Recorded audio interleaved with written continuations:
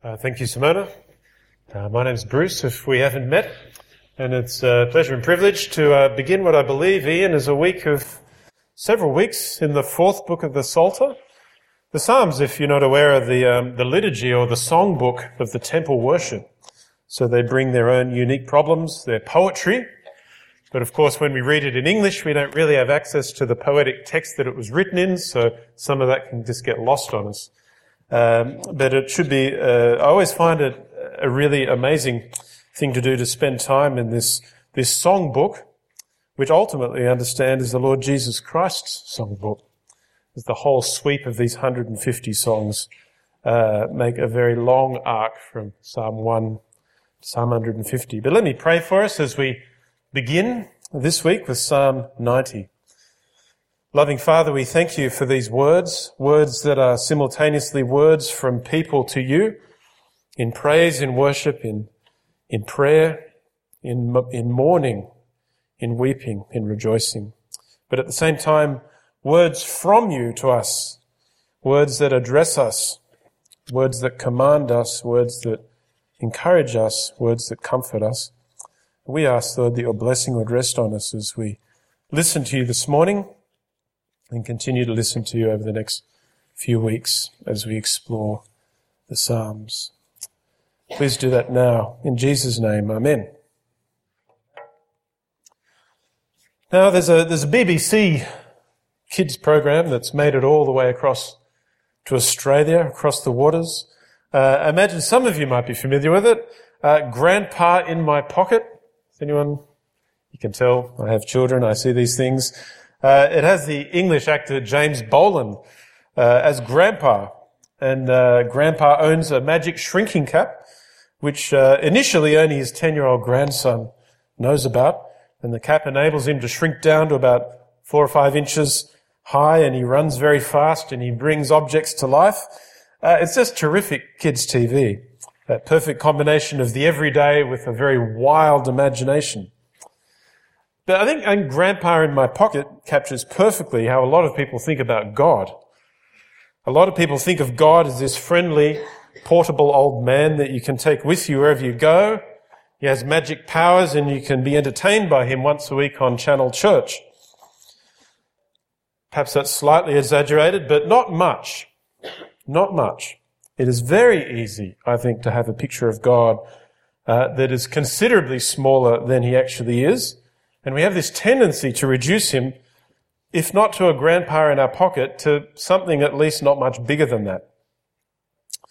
And it doesn't correspond to reality, does it? This very serious problem is really at the heart of Psalm 90. It raises a question: how big is your picture of God? It's really important because when we allow our picture of God to shrink down to 4 or 5 inches high, it traps God's people, and it brings us into a trap that we fall into over and over again. And it's a trap that we see the psalmist climbing out of through Psalm 90. So as Psalm 90 unfolds, we see him reflecting on how big God actually is. Now he's speaking on behalf of God's people as they have made this collective experience of regaining a picture of just how big God is. And it unfolds in these poetic meditations on 3 aspects of God's bigness: his eternity, his holiness, and his love. And the first thing that the psalmist sees is God's eternity. He sees again that God simply is there. He doesn't come, he doesn't go. God is simply there. But the interesting thing, I think, is what reminds him of this. And he begins to regain this sight of God's eternity by realizing how ephemeral and transient that he is. Now, it's nearly 20 years since Kate and I got married. Doesn't really feel that long ago. Kate still kind of looks the same. I look in the mirror and realize it is, in fact, a very long time ago. But I'm told even after 50 years, it can feel just like yesterday. Is that the case? Peter and Terry? Oh, I've got some more nods over here too. It might have been back in the Jurassic era, but in a very real sense, it feels like yesterday. And that's the feeling that gets the psalmist thinking about God's eternity. He begins to reflect on how quickly a whole lifetime passes. And in verse 10 he writes, "The length of our days is 70 years, or 80, if we have the strength.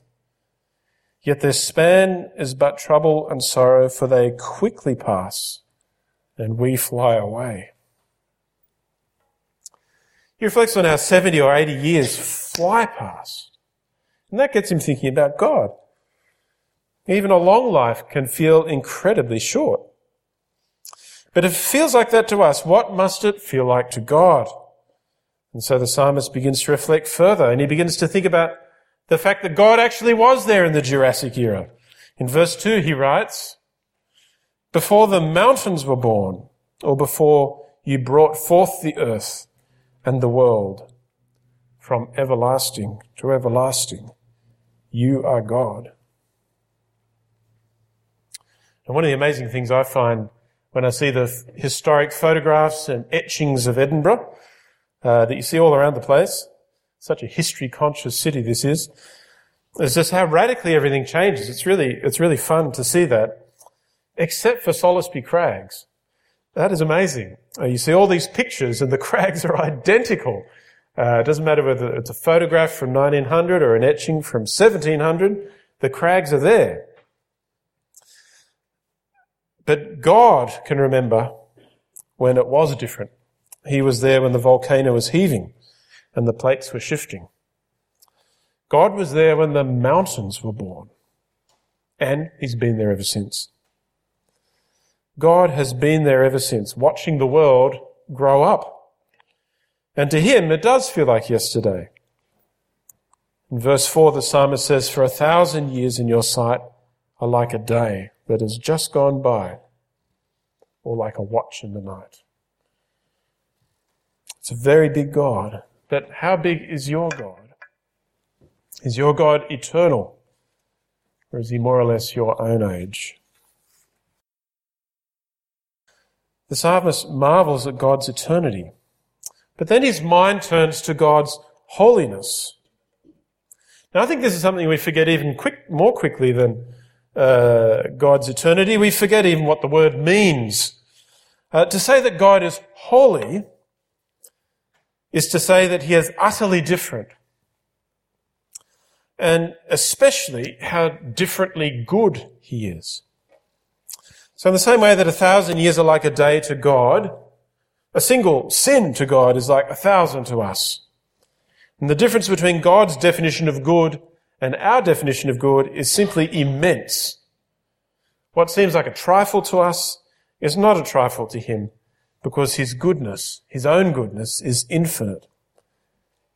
And so his response to sin is immensely bigger than ours. And that's what's behind this rhetorical question that the psalmist poses in verse 11.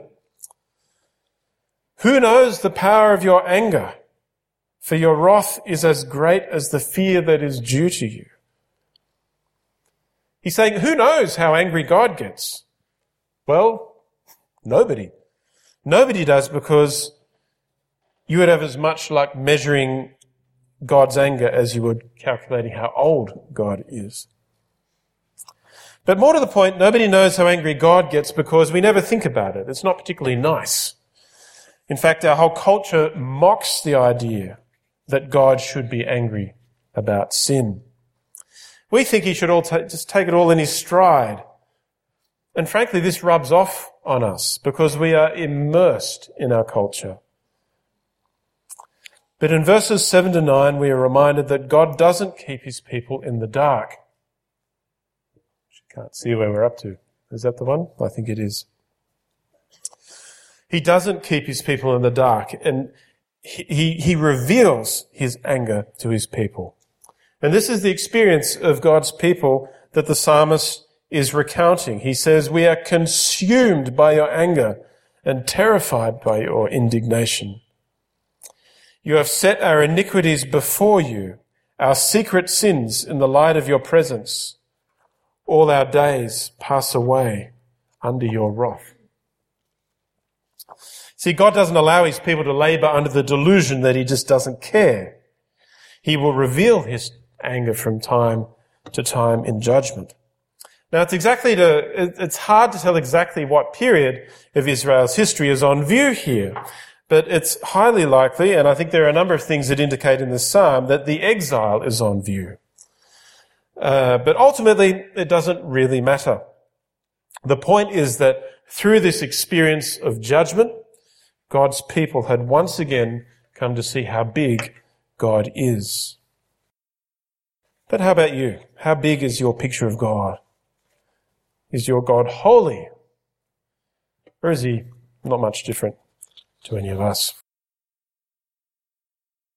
Seeing God's holiness is incredibly important because God's holiness is a kind of gateway to seeing a bunch of other things about God, and perhaps the most important aspect of who God is for us.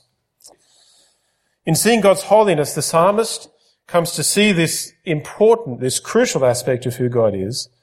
Seeing God's holiness reveals to the psalmist just how big God's love actually is. And this is where everything clicks for him. It's like a thin ray of light penetrating this darkened cell of his heart and mind, indeed the whole nation's heart and mind. So how do you know how much someone loves you?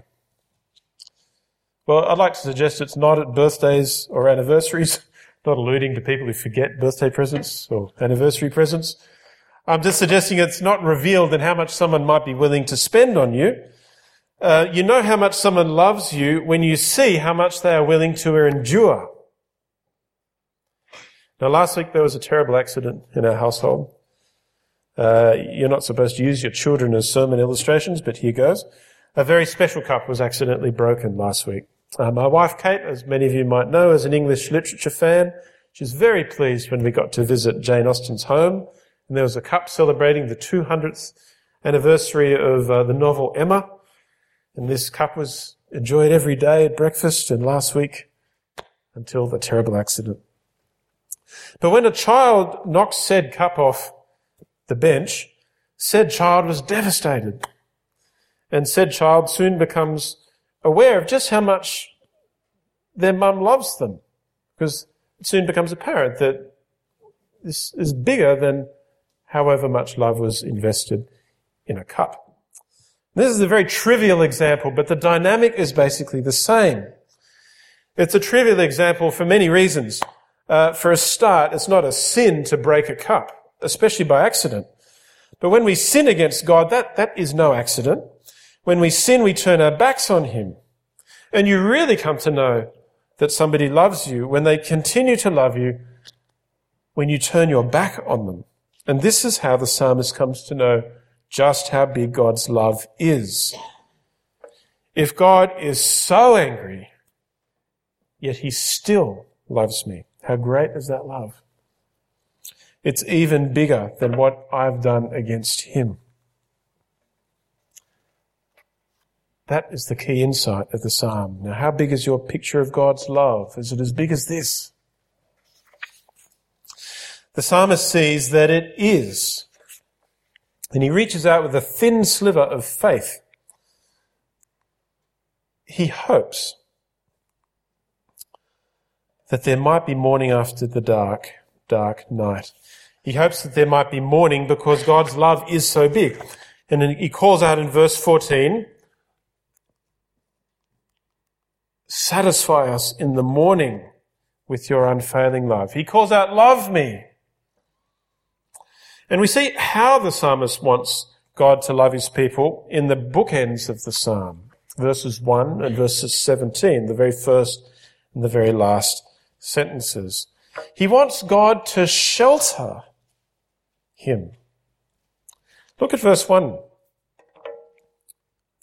Lord, you have been our dwelling place throughout all generations. A dwelling place. It's a lovely image, isn't it? It's an image of shelter and safety.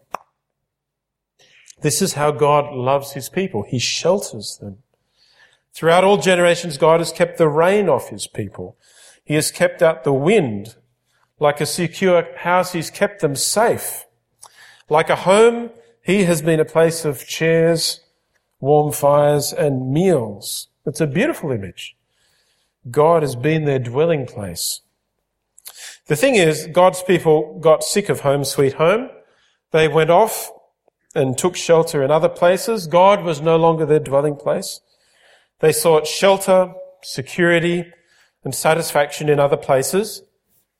And as a result, God left them, and this was his judgment upon them. I think one of the most devastating chapters of the Old Testament is not all the terrifically brutal and gruesome chapters. It's Ezekiel chapter 10, which is a vivid depiction of God moving out of the temple and leaving his people to the invading armies of Babylon. In the grand scheme of things, this is a devastating chapter in the story of Israel. But now the psalmist prays that God would show them his love once again. He wants God to be their dwelling place once more. And so he prays in verse 17, the other bookend of the psalm, establish the work of our hands for us. This prayer alludes, I think, to the rebuilding of the temple. When the people of Jerusalem went out of exile, the Babylonians burnt down the temple. And it was plain to God's people that this happened because God had, in fact, left his dwelling place. The city could be razed, the temple could be burnt down because God was no longer there to stop that. And this was his judgment on them. Just as they had left him, he eventually would leave them. But when God returned them from exile, God's people would set about refurbishing the temple in the great hope that he would return once more and dwell among them. And this is where the psalmist's prayer comes in. The psalmist asks God that he would bless the work of their hands. It's not just that the nails would go in straight. It's bless this rebuilding of your dwelling place. We cannot dwell in you if you do not dwell among us. See, it's not a prayer for carpentry. It's a prayer that God would indeed once more live among them. Live among your people once again, so your people may live in you. And this is the burden of the psalm. And so the psalmist repeats himself. Yes, establish the work of our hands. God has been their dwelling place throughout all generations. He wants it to be like that again. But the point is that the psalmist only got to this point after he regained a much bigger picture of God. He only got to this point of wanting to dwell in God after he saw once again just how big God is. And so that is really the center of this psalm. How big is your picture of God? Can you see how big he is? Or is he more like a grandpa in your pocket? In the course of Israel's long and sorry history, God revealed himself again and again to his people, reminding them of his eternity, of his holiness, and of his love. But nowhere did he do this more clearly than in the death and resurrection of Jesus Christ. At the cross, God showed his immense love by taking upon himself the sin of his people. At the cross, God revealed the full extent of his holiness, pouring out his righteous judgment, even on his Son. And in the resurrection, God demonstrated his eternity, swallowing up death in the power of his immortality. And God revealed himself in this way to summon not just his people Israel, but indeed the whole world to do exactly what the psalmist does in his prayer. God wants us to make him our dwelling place, to make him our shelter. So is that what God is for you? Is he your shelter? We all take shelter somewhere. If our family's pretty nice, that might be our shelter. If work is pretty nice, that might be our shelter. Our shelter is whatever makes the world a safe place. We shelter in success wherever we can find it, in people wherever we can find them, in food, in comfort, in wealth, But none of these can possibly shelter us from God's holiness. And all of these things come from God anyway. And that's why God calls us to take shelter in Him. But we constantly take leave of our shelter. I find myself constantly seeking shelter in other things or other people, and this is a mistake. Don't people, food, wealth, all of these, doesn't all of that come from God anyway? We do this, we make this mistake because we can no longer see that He is the better shelter. Indeed, the only shelter. That modern Irish psalmist, Van Morrison, captures the experience of God's wayward people in one of his songs when he sings, "When will I ever learn to live in God? When will I ever learn?" It's a great paraphrase of Psalm 90, what's going on here. When will I ever learn? Well, the answer is very simple. When I see how big God actually is. And that's why we must constantly return to the cross and resurrection of Jesus Christ. Only there will we see what will return us to our true shelter. And only there will we see what it is that we truly need sheltering from. So maybe this psalm finds you this morning sheltering elsewhere. Perhaps God has been your shelter for some time. Perhaps you've entrusted yourself to Jesus Christ for the forgiveness of your sins and received His promise of eternal life for the concerns of each day. I take it this is a church, and so many of us, if not most of us, that's true. Yet you seek your shelter elsewhere. On a day-to-day basis, for the concerns of each day, to all intents and purposes, you're seeking your shelter in those lesser things, those things that ultimately come from God. If that's you this morning, the psalm simply calls you to understand why you are so wet and cold. It's funny, I was only in Scotland could it rain inside, where I spend most of my days at New College. Unbelievably, it rains inside. But that is the image of a shelter that doesn't work, isn't it? So understand why you are so wet and cold, why your roof leaks. Or in Joe Cocker, perhaps not a modern psalmist, when the rain comes through the floorboards. I've never quite understood that line. But it's indicative of a shelter that doesn't work. If the psalm finds you this morning sheltering other things, say what the psalmist says. Be my shelter once again.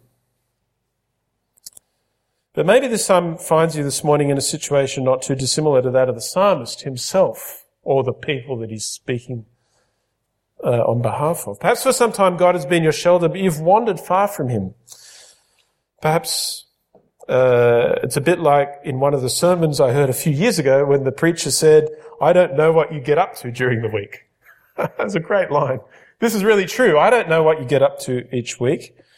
In fact, it's possible that the real state of your life is quite hidden, not just from me, but from other people, maybe even yourself.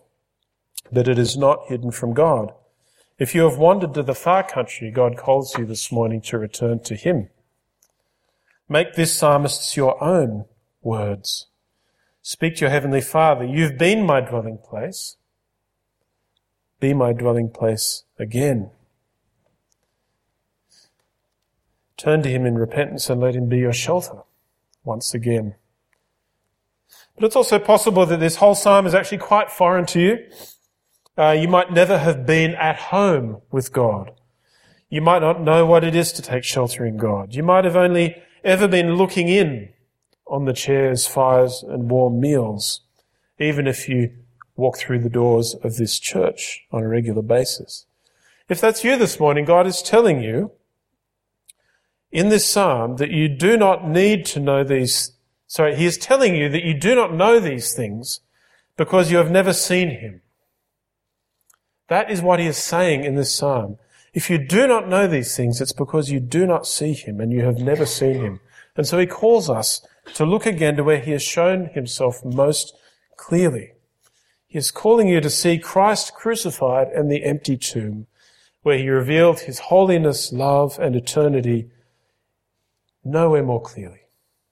And he did all this to be your shelter, to protect you from his awesome holiness, to give you the forgiveness of sins and eternal life, and to be ever so much more than that, to be your shelter. And if that's you this morning, make the psalmist's words your own. Speak to your Heavenly Father and say, you have never been my dwelling place.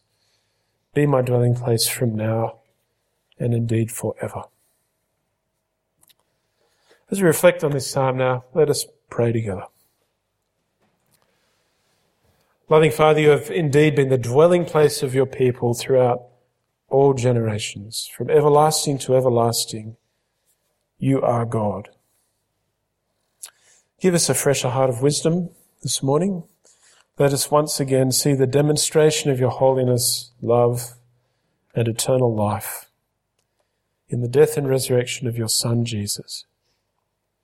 And in doing this, Lord, we pray, draw us to yourself, that we may dwell in you and you in us.